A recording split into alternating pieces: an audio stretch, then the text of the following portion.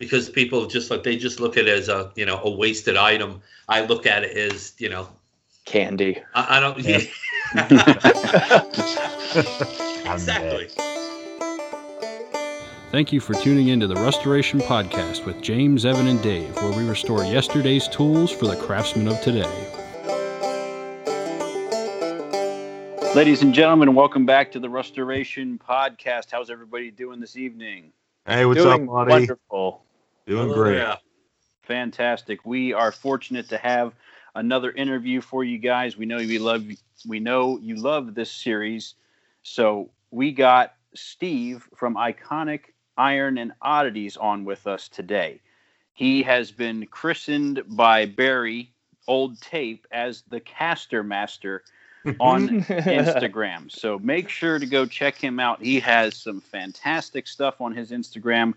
A lot of casters, a lot of real cool old antique iron pieces. And I won't steal his thunder. I'll let him tell us all about it. Steve, thanks for coming on. We really appreciate it. Oh, you're very welcome. Nice to be here. Fantastic. Tell us a little bit about yourself and how you got into collecting primarily casters. I mean, I know you collect a lot of different things, but right. tell us how you got into that and what brought you to where you are today.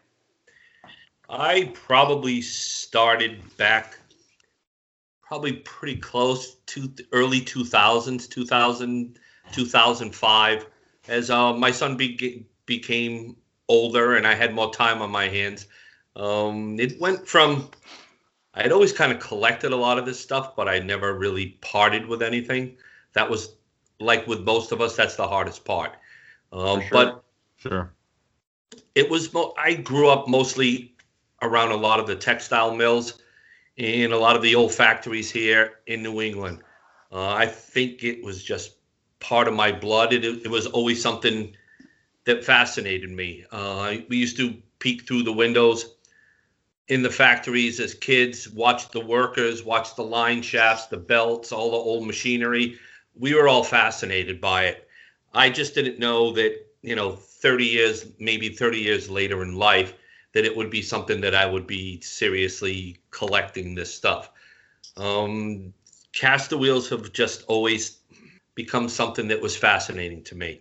Technically, without wheels in general, most of these places would not be able to function. To me, it's probably the simplest invention in the world and yet the most important.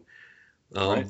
There was something about finding some old wheels that were so heavily rusted or unusable and being able to try to bring these things back to life, get them off to someone who could use them again. I always found that a challenge. What else? A lot of old machine bases, gears, foundry patterns. I have many. Anything to do with the old factories and the old mill buildings is important to me. So I have gone in and out of some of these places and salvaged stuff, or I am in pretty good connection with people who do that, and then I go meet up with them, grab whatever I need or whatever is interesting to me. So fantastic. That's great. Yeah, we really, really appreciate you sharing that experience with us.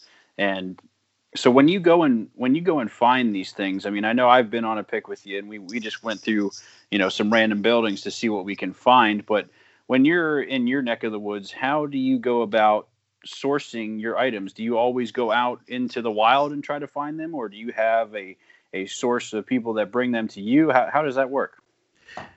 A combination of both. There are times I can go out and find it on my own, and then there are 2 or 3 people who I lean on quite a bit that have connections to get into some of these old factories and some of these old buildings before they turn them into, luxury apartments or they're completely knocked down by the wrecking ball.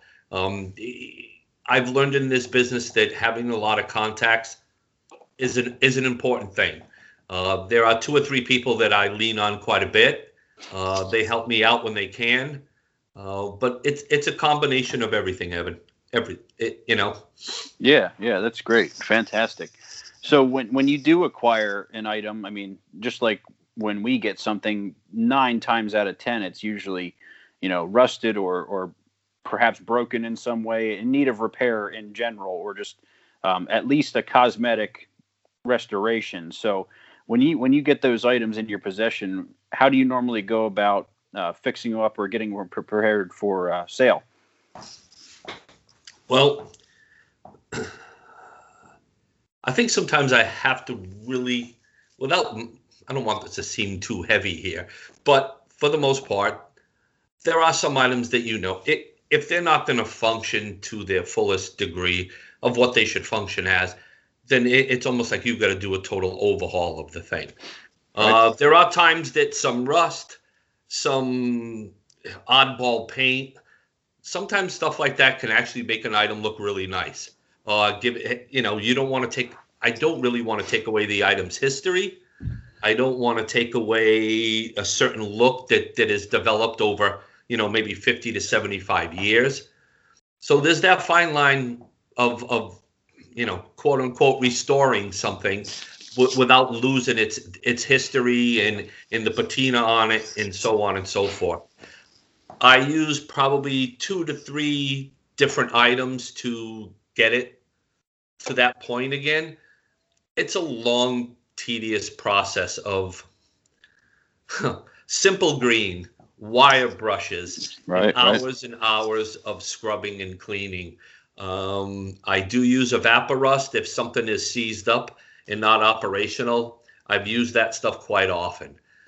You still need to. I think some people have been under the assumption. I've been contacted by people before asking me if I've used that, and I've told them yes, and they said, well, even after I put it in there, it still doesn't look as nice as what I see in some of your photographs, and it really is truly a lot of work to get something back to operational again. Yeah, absolutely. What else do I use? Blue Dawn dishwashing detergent. Breaks down grease and grime probably faster than just about anything. Sure. There's a lot of different products that I use. Is Blue Dawn the one that they always show washing down penguins? Yes. The ducks, after the oil spill. Right. There you go. That stuff is great, and it doesn't doesn't really hurt anything. No. It just cleans it up. I use it all the time. In fact, sometimes I use that more than I use Simple Green. So with all of these chemicals for the casters, do you do a full immersion or is it mostly a wash down? Is it safe for most casters to completely submerge? I'll submerge them in. I have buckets all over the house in the shop here. I'll submerge them sometimes 24 to 36 hours if the grease is really heavy and pretty bad. Yeah, sure. Just completely leave them submerged for at least a day, sometimes even more. But the only thing is I've noticed with the Simple Green all-purpose cleaner, it will break down the grease and the grime really fast, and it will even remove some surface rust. But if there's original paint on the item, it will attack that over time. And before you know it, if you had any original paint on there, it will start to eat it away. So there's that. You've got to keep checking the items constantly to see where you're at. Yeah. You just got to know what you want your final outcome to be, I guess. You kind of know how you want it to present when it's finished, whether the paint coming off or what product you're going to use to get to that result. Correct. Yeah. So when you go through this process, like let's say you just got in a new set of casters that were, greasy, grimy, rusty, your typical find. If you were to take that set of casters completely through your process and have it ready for someone to buy on your eBay, how long does that take? Probably about 4 to 5 days. Okay. All right.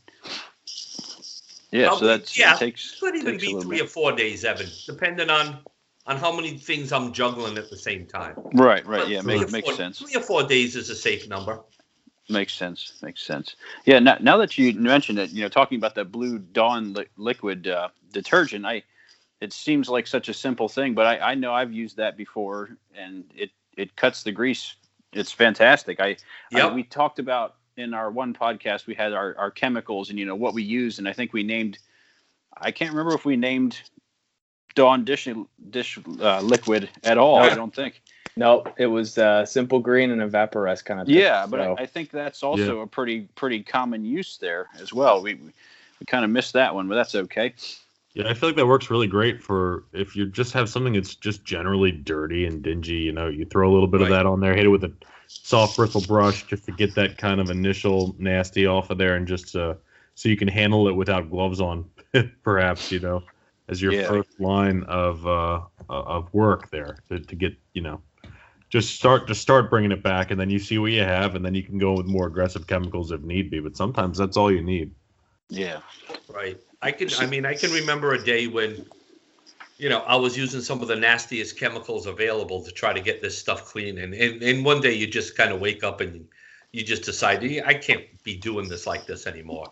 So you try to find a safer, healthier, way to do things. And sometimes a faster way, actually. So yeah.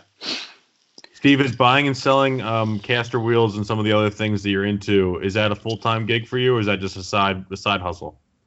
It's actually in the last 2 years, it's become a full-time situation for me. How about that?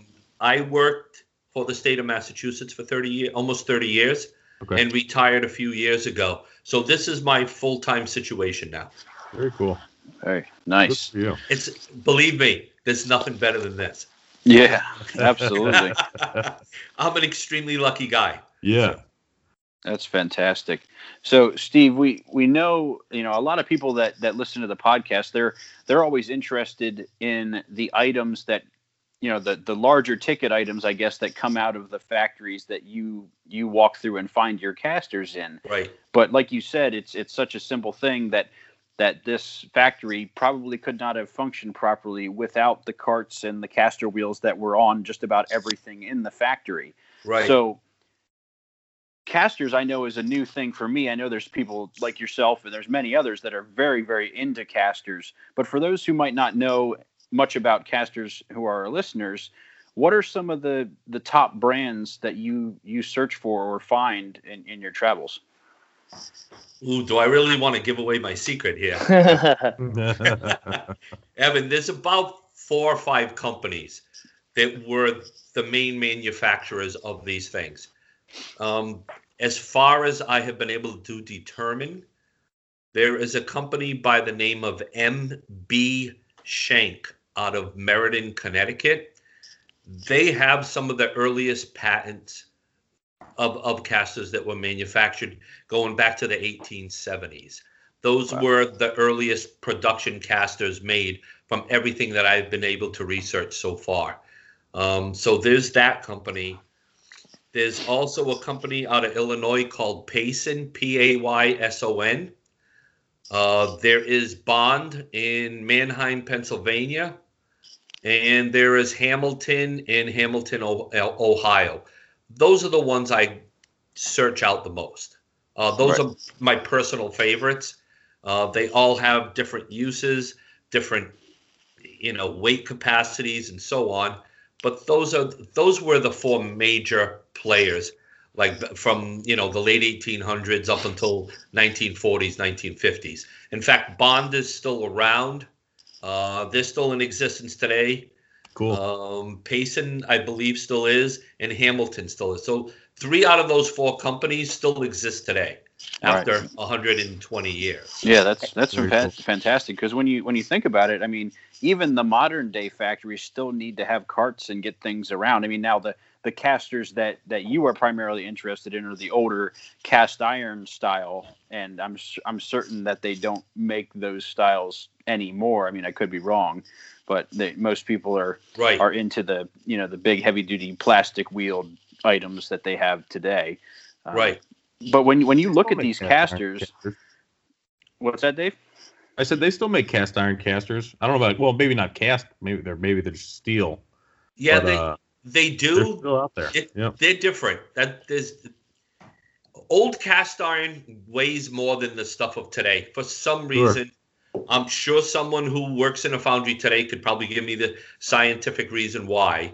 The old cast iron is more dense and weighs more than the stuff of today. Very interesting. It just is, you know. You can definitely feel the difference when you touch, or you like my engine crane had some cast iron casters on it that felt cheap, and they were cheap. One of them exploded on me when I put a heavy load on it. So, I mean, what's that tell you? They're not as strong as the old ones were. No, they're not. No, they're definitely not. Now, when in caster evolution did ball bearings become part of the equation? Because I know you go back far enough, ball bearings really weren't a proven technology. Correct.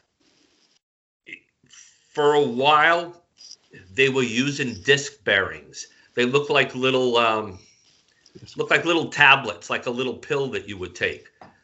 Disc bearings were big up until like the 30s, and then ball bearings started working their way into most of the casters. The disc bearings fall out of a lot of them. I have to keep spares here, try to force other ones back in place. They do fall out as the wheel gets older. But yeah, ball bearings, 30s, 40s is when I started noticing, you can tell that they switched from the little disc bearings over to ball bearings. Now, how far back do disc bearings go? Oh, God, late 18s. Really? Yeah. There are some that don't have those MB Shank ones made in Connecticut that I talked to you about a few minutes ago.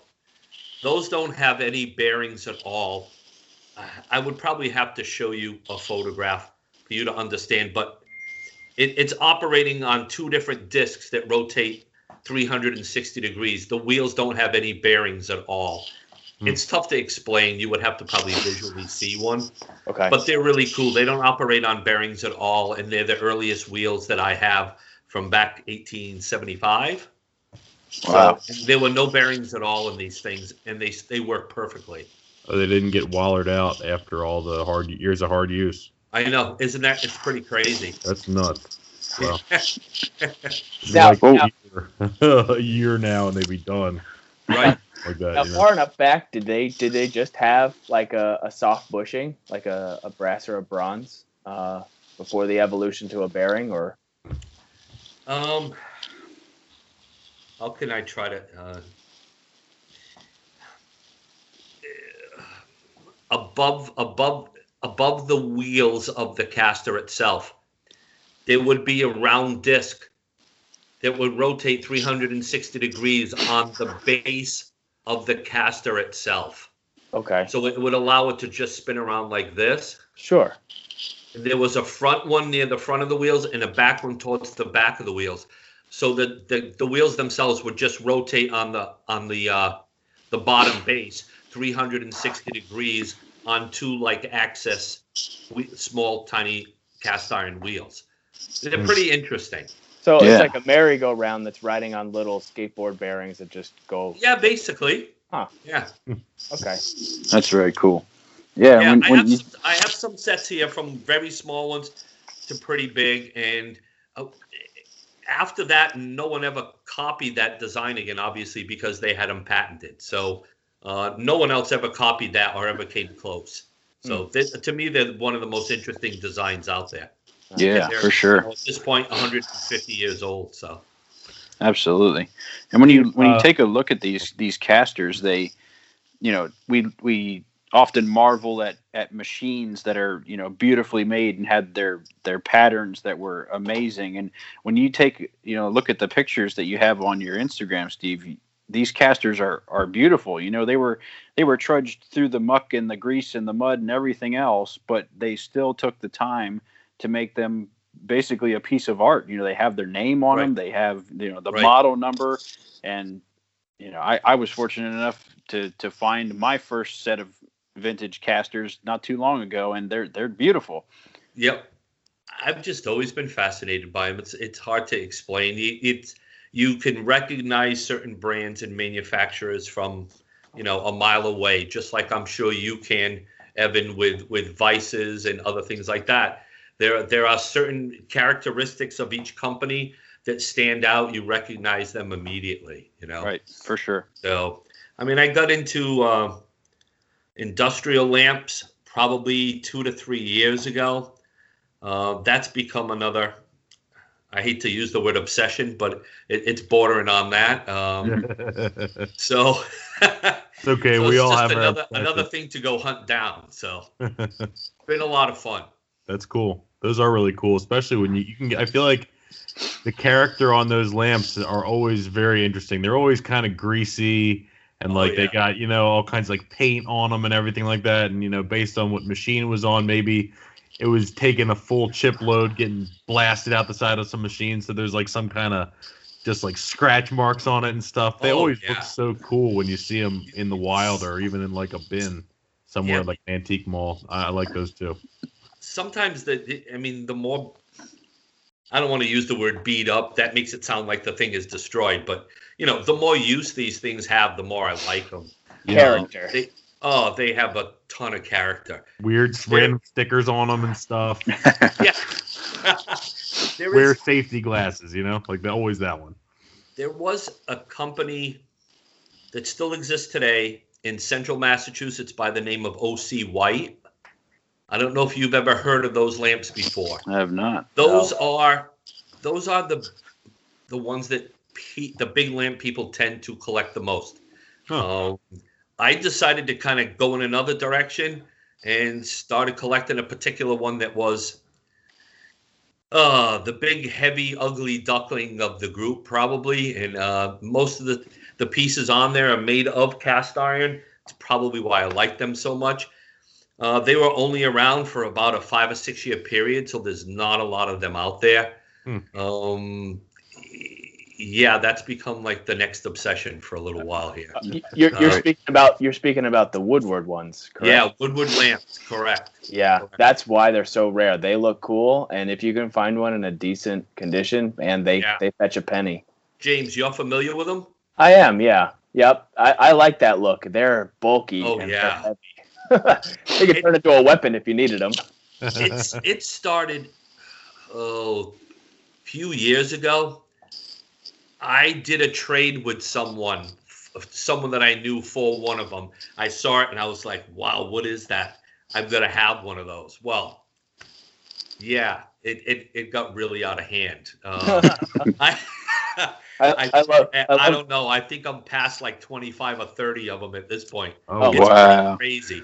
The hardest part is, James, you've seen them before. Yes, they have a very unusual base. Mm-hmm. There was just like one base that they made. And a lot of the lamps that are out there that you'll find online or someone selling, they don't have the original base. Right. And it's like the key to the lamps, Yeah. I think I like them the most because they're the most challenging to find.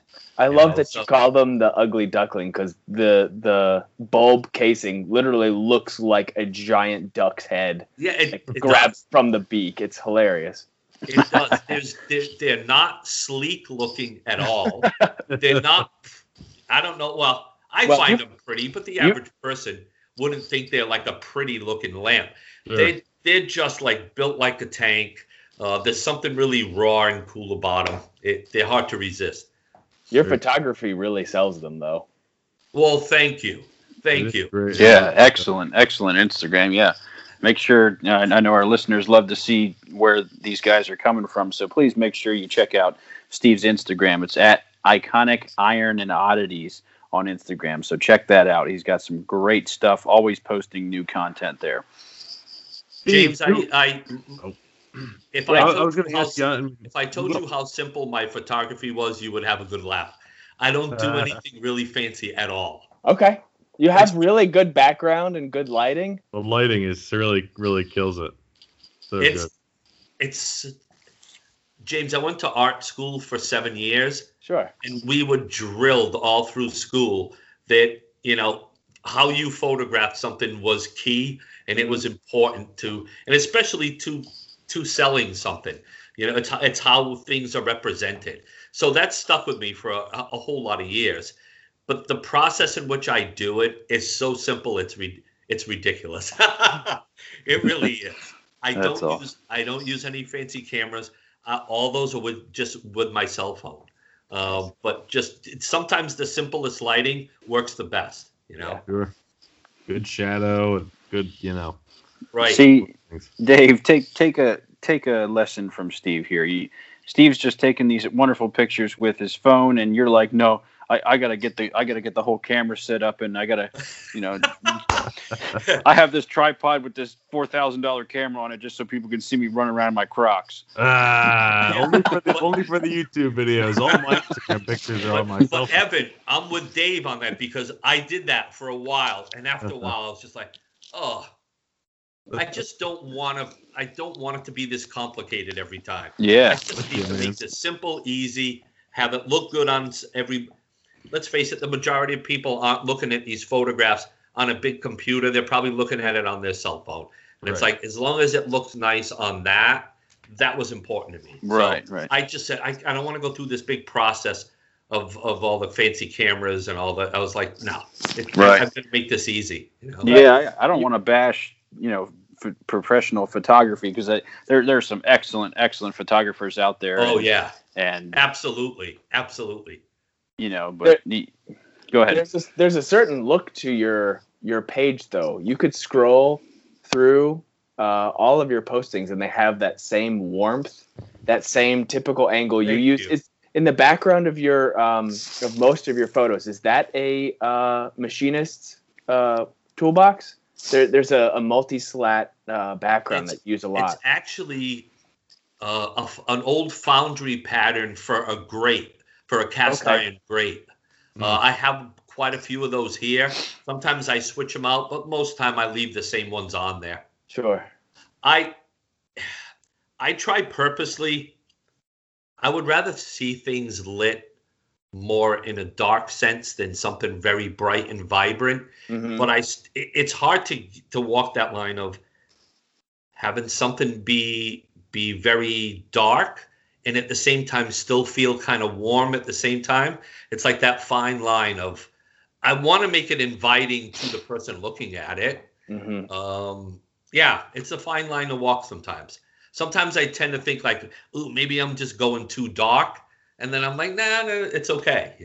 I'm good with that. Yeah. Well, being that it's usually consumed in the late evenings while I'm trying to get the kids to sleep, it's that warm. I was like, oh, Steve posted a beautiful caster. I'm like, okay, yeah, I can get cozy with this. This is good stuff. Like cuddling up at a fire, Oh, that's too funny. Took a weird turn. Sorry. Oh, that's good. All right, back to restoration. Yes. Given that you have such a detailed history with casters in particular, if somebody came across a set of casters, old casters that they wanted to restore for themselves, is there a trick or a word of caution when analyzing casters themselves to be careful or to take extra precautions when you set about cleaning one up or getting it back into use? I would tell most of the people that want to do it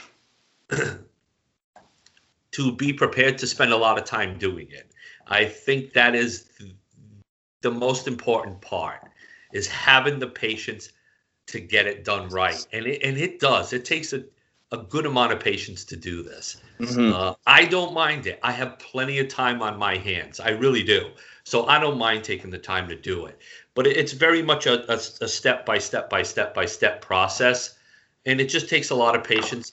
And I go through the little handheld wire brushes that you get at Home Depot, Lowe's, whatever. I go through those things like crazy. I use them all the time.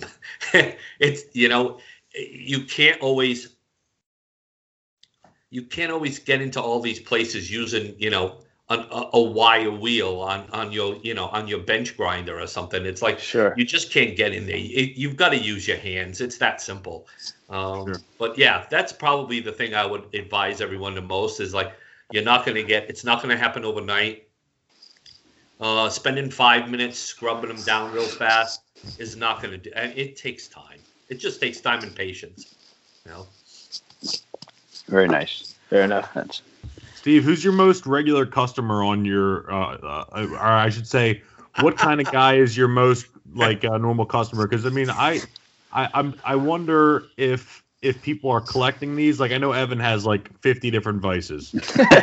Sell full of casters. Are there collectors out there, or guys taking these and putting them to work on some industrial setting in their shop, or making woodwork, or what? I find that most people are using them on furniture. Okay. Probably 60 to 75% of the people that get them from me are using them on some type of furniture. I get that a lot. I get a lot of questions on, weight capacity. What can these handle? Or they'll send me photos of the actual furniture they're working on. And, do you have any that will fit this or work with this nicely? Or it is mostly furniture. Okay. Or they're building, some kind of, factory cart coffee table or. Yeah. But for the most part, it is furniture. So. Okay. Yeah, I was going through your Instagram and just every one of your sales, it's just like every one of your pictures, like sold. I'm like, man, there's some serious collectors out there. Was my first thought, and I'm like, wait a second, something's not. You know what I mean? Like, not that there's anything wrong with collecting cast. It was something that Evan was with me a couple of weeks ago. It was one like small cast iron column that I found when I was with Evan one day. I put it on Instagram, I think it was last Monday. Before I could even finish putting all the hashtags and tagging everything in the photo, I already had about 5 messages and it was already sold. And I was wow, this is crazy. I don't even have time to tag stuff. And it's already out the door. And it's not like that all the time. I mean, certainly there are, you can have, a month or so where everything will just get quiet for a while and you're like, wow, what happened to everyone? And there were times I used to be like, uh-oh, you're like, what's happening? Now it just comes and goes in waves like that. There's really, you have no control of it. Right. So yeah. So when fun. Absolutely it is. So, like my vices, I think it's similar to every hobby where there's, 1,000 examples of XYZ vice. Like I can find this every day. I can find so many of them. But there are some vices that are like very rare. You don't see them very often. You're like, wow, this is really something special. So I'm sure you have seen casters that are like, wow, I can find 1,000 more of these. But what is the type of caster, if you were to find it, you were saying to yourself, wow, this is really special? Holy grail. I don't know if I want to give that information away, Evan. That's a secret. It'll make the bids even harder. I see. Okay, so a different way to phrase it, if you're not going to tell us which one, the most rare casters, what are the round figures that people are fighting these over with? Are we talking thousands? No. Okay. You're probably 200 to 300, 300 to 400 even sometimes. Wow. Per caster? Per set of 4. Oh, per set. Okay. All right. Like there's some that Evan just had last week. Those are really nice. Done by the same company. The embossment on the side of the wheels will list all the patent dates on the sides. Mm-hmm. Those will go back to like 1906. Some of those are pretty hard to find. Right. And that's fine. You might find 1, you might find 2, but finding 4 of them with all the parts, they still work. The little bar scraper in the front, they're made by Hamilton, the Hamilton Caster Company. Just having everything still intact is pretty rare. It's not an easy part. Yeah. So, but now they're not going to go for thousands. They may go for 300 or 400, depending on the wheel diameter. But they are not. They certainly aren't easy to find. Right. Now talking about Bond and Hamilton, do you have any contact with the existing company to get like old literature or any old work instructions? Yes. As far as Bond, I have a lot of their old catalogs here, all the way back to 1910, 1914, I think is the earliest one. I went into their factory when I visited Pennsylvania one time, and I walked in with all their old catalogs. And I asked to meet with whoever, the owner was, thinking, maybe there's a chance they have more of this stuff and I could get access to it. Well, I found out that the person I was speaking with, it was like the fourth, fifth generation of the owner. His last name was Bond. It was, the great grandson of the original owner. Before you know it, he was taking pictures of the stuff I had so that he could show his father. He was giving me a tour of their old facility up through the old freight elevators, through the whole thing. And it was that's awesome. Wow, it was fun. I'm glad I went in the door with these catalogs because it got me on a tour throughout the whole building. So I had a great time. It was a blast. Awesome. I talked to Hamilton. Hamilton contacted me quite a while ago for some more photographs because they were sending me these images saying that it looks like your wheels just came out of our showroom like 100 and some years ago. And I was like, well, thank you very much. I appreciate that. But I have checked in with them too. Same thing, trying to see if I can find older stuff. Yeah. But maybe there's a chance that I have more of their older stuff than they do. Do you know what I mean? So yeah. I don't know. That's awesome. It's hard. I do what I can to see what I can obtain, or at least keep a good relationship with these people. Yeah. Because that's really special, though, that they're still in business and you can make that connection. That's fantastic. Right. It's been a lot of fun. It really has. Absolutely. It sounds like it's become, it's a hobby for a lot of us, but it sounds like it's really become a passion for you, and you extremely enjoy what you're doing. This stuff. I love this stuff, Evan. That's really fantastic. I really do. I don't know what the hell else I'd be doing with my life if I wasn't doing this. Nice. I really don't. So I enjoy it very much. My family, my son probably thinks I'm crazy. I mean, if you go out into the shop, it's there's just too much stuff. Right. But I enjoy it thoroughly. Yeah. How many? Go ahead, James. Oh, okay. We had on a recent podcast the question. It was a pretty funny way to phrase it. Was if there was a fire and you had to grab just one, what would it be? Ooh. And maybe tell us the story about that one, why it's so special. Wow. Or for your case, set of 4. Wow. Yeah. You know what's? This is a good one. Ooh. James, I don't know if I can answer that. Steve's running back into the fire. No, I have to say more. I really don't think I can answer that. It's really an unfair question. It's an unfair question. I realize it.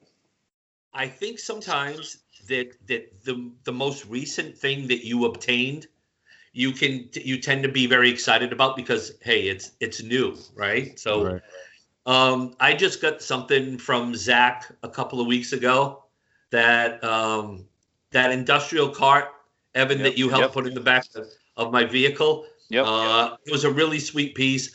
I love it. It's new to me, so I really like it. As of this moment, maybe I'd run in and save that one, but I don't really know that I could pick anything. I really don't.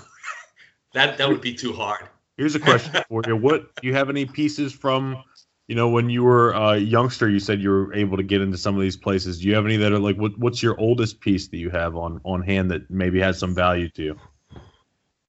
Wow.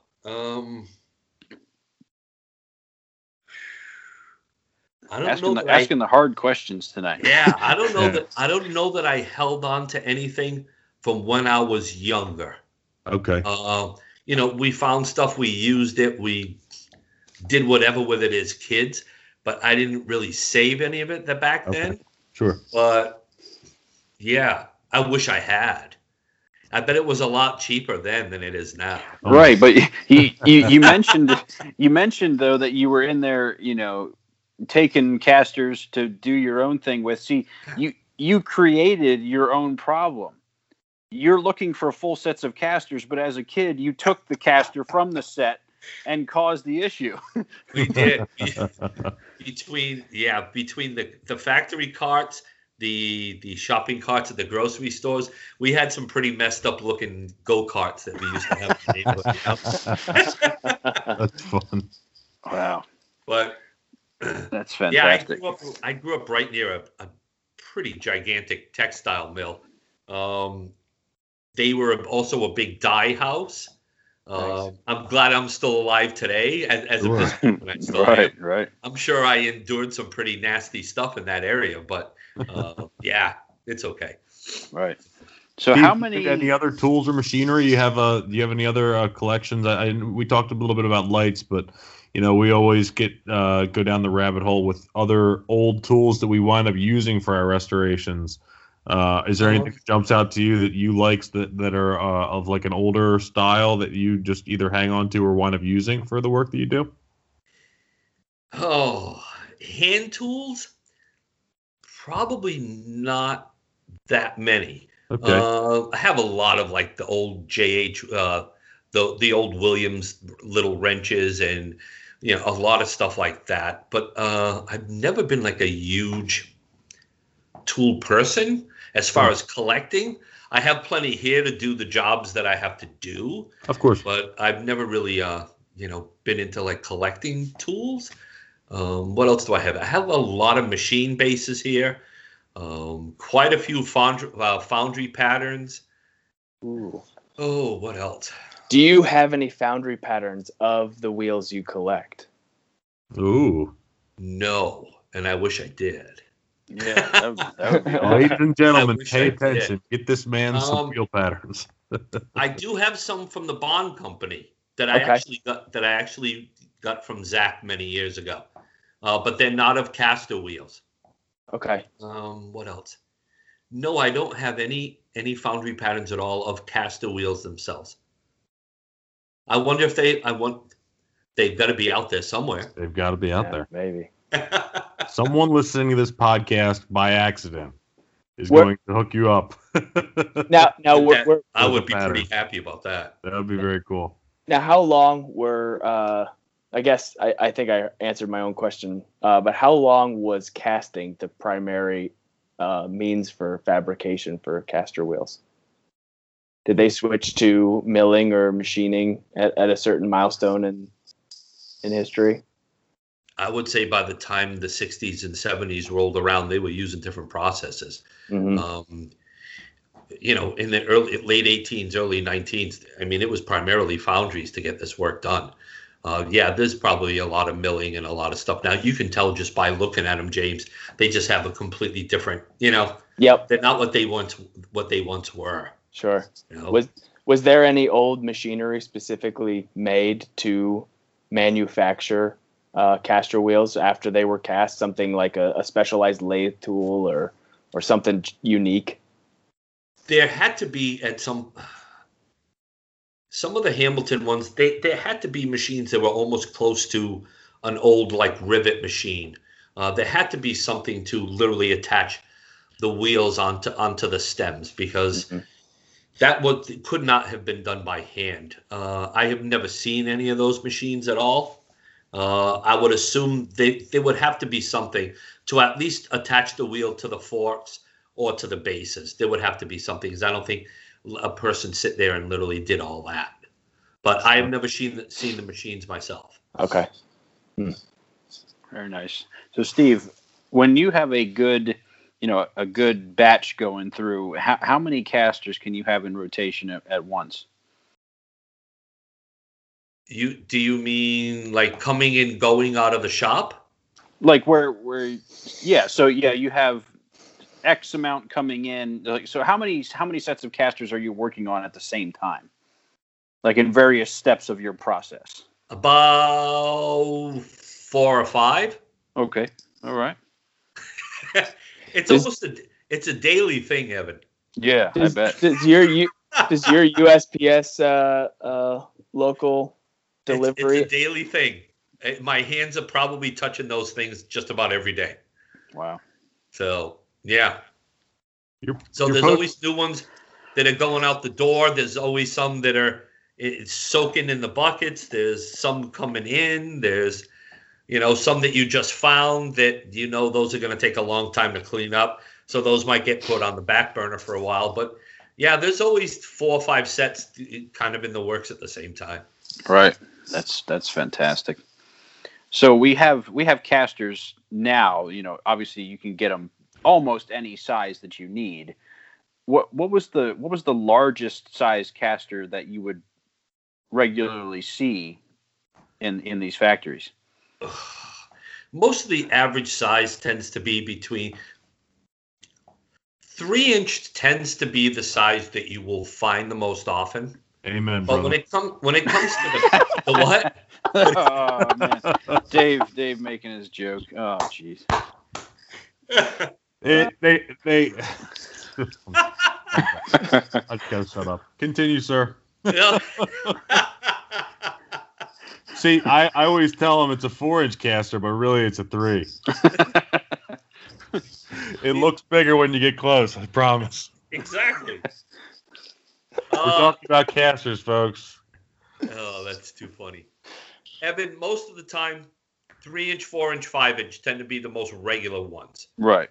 Unless you're talking about the larger factory carts, then you're dealing with 10-inch, 8-inch, larger pieces. Yeah, the big. But for the most part, most of the ones I keep in stock here the most, 3-inch and 4-inch tend to be the ones that go the fastest. Okay. Yeah, that makes sense. Very nice. Is it the same thing with vices where size and swivel capacity is like the double the benefit? Because I know on some of those carts the wheels get so big they just don't make them swivel anymore. Is there like an 8-inch swivel caster? The or do largest. they typically stop? I have some here that I got down in Pennsylvania not long ago. I'm trying to remember if they were 8 or 10-inch swivels. Wow. Each wheel weighed 58 pounds apiece. Nice. Wow. Those are some of the heaviest and largest swivel ones I have found. And they still work perfectly smooth. They need a bath. They're still kind of rusty, but they still operate completely fine. James, have you considered putting the Universal Woodworker on a mobile platform? Yeah. No. So the first one I fished out of my neighbor's house, I was totally scrambling because he was like, I'm gonna put it on Craigslist if you don't get it out by the weekend. So, he brought it over with his tractor. And said yes, but he said he could get it to the front garage lip. And so I made a base out of all my scrap wood, and I went to Aubuchon and got 9 of those like 500-pound ball bearing, just whatever casters. And we were able to gently land it on there, and I was able to slide it over. The problem, there were so many wheels that I actually couldn't turn it. And what happened was I jacked up a corner so that I could loosen the pressure on some of the wheels, and I stuck my hand on there like an idiot to like try and turn them. And then when I tried to turn the other ones, the bandsaw went on one, and just like Dave said earlier, like they just started exploding. I had ball bearings like shooting everywhere. Oh no! Like, oh my god! So I went crisis mode with this machine halfway across my garage. I then had to like jack the whole thing up on dunnage. I ripped them all out. I bought nice 1,000-pound casters. I put them in each corner. So the Crescent is mobile. It isn't running, but it's mobile. But yeah, now I have to be really, really careful because even those are impossible to turn under that load. So I have to jack it up, put dunnage under, turn the wheels in the direction I want, set it back down, and push it. And then I have to do that every time I want to turn it. Such a pain, but it is mobile. Yeah, for sure. And it's amazing though to look at some of the pictures like of vintage factories where you wouldn't really notice it unless you were looking at it, but you see these carts all over the place, and they all had these casters, and some of the items that were stacked on these carts, the weight had to be so immense, and yet you could move them with ease, and you just scoot them around the factory, and it's crazy. Yeah, it is. When we were in, when I was with Barry, we went on a tour of Starrett. Yep. They had a ton of little small wood dollies, caster wheels on the bottom. The amount of crap that they had stacked on top of these, it's amazing that these wheels didn't just blow out the bottom. Really, it was outrageous. And I'm thinking, all right, these little carts have probably been in this factory for 60, 70, 80 years. Sure. And they're still together. And that's pretty crazy. Very impressive. Yeah, it is. What's the craziest thing you've seen these antique casters holding up or moving around? Ooh.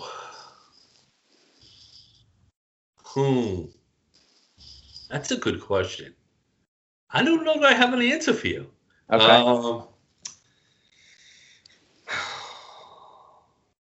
I don't really have an answer.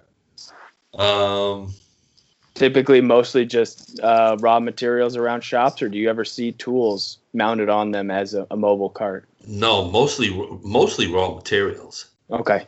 Mostly raw materials. Steve, when did they introduce the brake, the little foot brake on the side of these things? Ooh. History lesson. Here we go. I don't have any that have those. Yeah.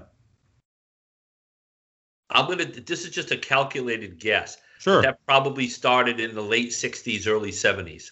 Okay. There's that little side piece of metal on the side of the wheel where you would, push it down, or, I think that might have started more with staging than anything else, to keep staging from rolling away while someone was up on top of it. Oh, I see. Okay. So that's interesting. So that wasn't a common feature on these old things. That hasn't been around in the design for a long time. Interesting. Right. Stick a piece of wood or a rock behind the wheel, and that's about all you get. There was no OSHA. You just have runaway carts. Yeah. I didn't know. I've never seen any with brakes on them. That's for sure. Runaway cart with 4,000 pounds of iron on it. Safety's for cowards. Oh wow, Evan, you said you have a set that you're selling. Were you planning on making a mobile vice stand? Well, see how that works is, I had been talking to Steve for some time, because we got introduced through Zach, who we had interviewed previously, and I knew he was the caster guy. Obviously, I had seen his Instagram plenty of times, and I was walking through an antique mall and I found this set of casters, the Hamilton casters, and I sent him some pictures and I'm like, Steve, what are these? Are these any good? And he's like, oh yeah. I've sold so many sets of those. And I was like, okay, I got to pick them up because that's not normally something I look for. But when I pick it up, it has the same feel. It has the same vibe as the old cast iron vices. Because it's a piece of cast iron and it's beautifully made, and the patterns and the work that went into that. It's just it was actually kind of exciting that I found those. So you bought them to sell them, not to use them. Okay, you caught me. I bought them to make a buck. I got them for a decent price. But I wouldn't have any qualms about making a nice cart for it. I think my ability to make a cart that would do these casters justice would be lacking. Yeah. No, I seriously doubt that. It's fine to buy stuff to resell it. We talked about that on many interviews. I mean, I'm sure Dave's super excited to just chop paper with that thing once he gets it all. Yeah. No, but it would work really, really nicely in my basement, because my basement has just a concrete floor, and they would roll nicely over that. So I threw them up on eBay to see if I had any bites, and if I don't get them after a while, it was at a price where I could care less if they actually sell, so I could keep them, and I could make a cart with them. Yeah, that'd be a good project. We should, Dave, you and I, we should make a vice shaped stroller that Evan can wheel his little one down on these casters. Yes. What is this vice-shaped stroller you refer to? It's called a vice. You just clamp your kid. Clamp your kid. I was gonna say you should keep the casters for yourself. I mean, I have a furniture dolly in my shop, and my kids they love it when I go down there. Yeah, like these are. Is it safe? No. Yeah, these are actually, that's a great idea, because I do plan on building another workbench, And these are 3-inch casters, but I guarantee you I could mount them on my workbench and move it around with like nothing. And so, oh yeah, you could. It's fantastic. That is a great idea. I'm gonna have to rethink that. There you go. What Evan was talking about. If it wasn't for Instagram, there are so many things that I see now that I look for. Oh, so and so would like this, so I'll grab it for them. Or I'm not sure whether this piece is complete or not. Well, I know someone who collects them, so I'll take a photograph of it and I'll send it to them and see if they can help me out. That's what's been the most fun of this whole thing, is that there's a lot of great people on here who are more than happy to help you or, whatever it is you need. It's wonderful. It really is. Dave does that a lot. He's like, hey guys, I have this power wagon. I have absolutely no idea what to do with it. And he just spends hours on his stories saying, hey guys, how do I fix this part? How do I get this running again? It is one of my buddies said it best. It's a crowdsourced restoration. I have no idea what I'm doing. It's coming along nicely though. It is. I'm very fortunate. That's Chris, the pragmatic machinist, bust my balls all the time because it has been a crowdsourced restoration. I have no idea what's going on, but that's cool. I was gonna say it's neat. I've found that in my personal circles in my regular life, nobody is interested in the same things that I'm interested in, and I've found a great community of friends on Instagram that I can connect with. I mean, not for nothing, Steve. Casters. Hey, listen. It's not easy to find friends that like casters, but the internet is a beautiful thing. It really is. I think it's wonderful. You're in business now. Yeah. It is. It's crazy. It's opened my eyes to a lot of things that are out there that I didn't even know existed. And I've been in this business for almost 30 years, and someone will post something that you think like, wow, I've never seen one of those before. I never even knew these existed, and now you're out looking for one for yourself. So right. It's great. It's a lot of fun. Yes, it is. Yeah, just following the niche companies you like to explore. I mean, Hamilton, they made casters for NASA. The Duralast it's funny, isn't it? Is used on Saturn V rockets. Like, it's crazy to go link all these things together, and you always see like, founded in 1905, now 1910. You're like, they're making the same thing over and over again, but like their impacts on history or how they even survived through history is incredible. Right. It is. It's truly amazing with everything. Companies sometimes today don't last 10 years. And here's a company that's been around for 120 some years, making the same item, for 120 years, and they're still around. So they obviously have done something right, So sure, quality for itself. Usually, it seems. Yeah. Ladies and gentlemen, thank you so much, Steve, for coming on to the podcast. We really appreciate it. We thank you for sharing your knowledge and your expertise with us on your passion casters and what you collect and how you restore them. So, Steve, thank you so much for coming on the podcast. Oh, you're very welcome. Thanks for having me. This has been super fun, Steve. Thank you. Absolutely. I had a great time. Thank you. Make sure you go check Steve out on his Instagram. It's at Iconic Iron and Oddities. Be sure to go check it out. He's always posting new stuff. You better get there early because stuff sells quick. Flying off the shelf. Absolutely. Like casters. And remember, you can always contact us at the Restoration Podcast on Instagram at the Restoration Podcast, as well as our Gmail, which is therestorationpodcast@gmail.com. And this has been the Restoration Podcast with James, Evan, and Dave, where we restore yesterday's tools for the craftsmen of today. All right. Good night, everybody. Good night, Steve. Thank you so much. Thank you. Hey, good night, guys. Thank you very much. All right. Bye. Bye. See you guys. Thank you.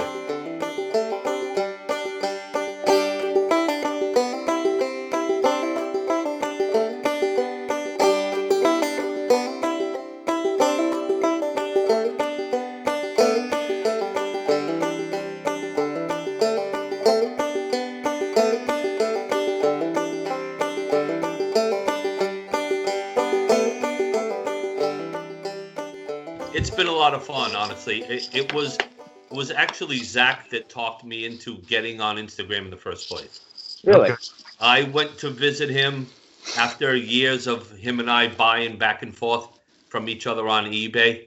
And I met him in Pennsylvania one night at a bar. And before you know it, he was talking me into getting on Instagram. It's completely changed everything. So I had no idea what I was in for. I really didn't. Has it been a good help to your business? Tremendous help. That's fantastic. Although, eBay was always good for me, but you don't really have any interaction with people. You don't. I mean, it's just general bullshit, really. Right. You don't really have any dialogue with people. You don't really meet anyone. Instagram's changed everything completely. Yeah. So cool. I love that. Steve, did you know? Met probably 8, 9, 10 different people on there in less than 2 years. Wow. So that's great. It's been a lot of fun. Super cool. Steve, did you know Barry before you had Instagram? No. No? Okay. No, I did not. No, he was one of the first people that kind of jumped on my page in the early days, and I think it was with the connection with Zach. Okay. So, yeah. Barry's a big market guy. Do you guys know Barry? Do you know who Barry is? Yes. Old Tape, yeah. Yep. Old Tape 61. Yep. He's christened Steve as the Caster Master. The Caster Master. The Wheel Man. Yeah. Now, I'll be honest. I grew up right near a lot of giant textile mills. So even as little kids, we were climbing around on the factory carts or stealing wheels off the bottom of them to make a go-kart or, all that kind of stuff. So I really think it's somebody asked me, whatever got you into those?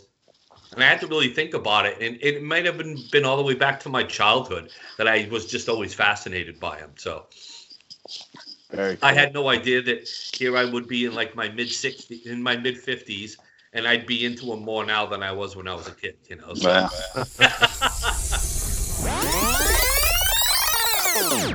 If I was going to tell crazy stories, it'd probably be about Barry, but Yeah. Well, we can talk about how to get him on the podcast. I was going to say he declined interview. You really should. Fast. You really should. It'll be entertaining. I promise you.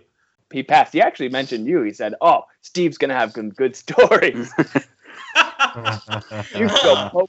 Oh my God. Yeah. I have some good stories about him. That's insane. That's fantastic. We did. We met a couple of years ago. The first time was he had arranged some tour of the Starrett Company, and he sent me a message, and I really had not even known him that much. He says, "Oh, there's a whole bunch of us going on a tour at Starrett if you want to meet me there." So I decided, all right, I'll go. I'd love to get into that old factory, see what it's like. I spent most of the time joking and horsing around with Barry the whole time. They had to keep stopping the tour to wait for us to catch up to them because we were in all like the dark corners of the basements looking for all the old good junk, and they had to constantly stop and be like, "Come on, you got to keep up with the tour. You got to keep up with the tour." We're like, "Oh, good." We just wanted to go looking for old stuff, Yeah. We had a blast in there. That's great. And then the second time, I don't know if you're familiar with Monger's Market in Connecticut. Have you ever heard of it? Yeah. Yep. Barry just sent me a message one time. Hey, let's meet in Connecticut. Let's go check this place out. See what it's all about. We weren't there for an hour, and we were signing a lease to rent a space together for a 6-month period.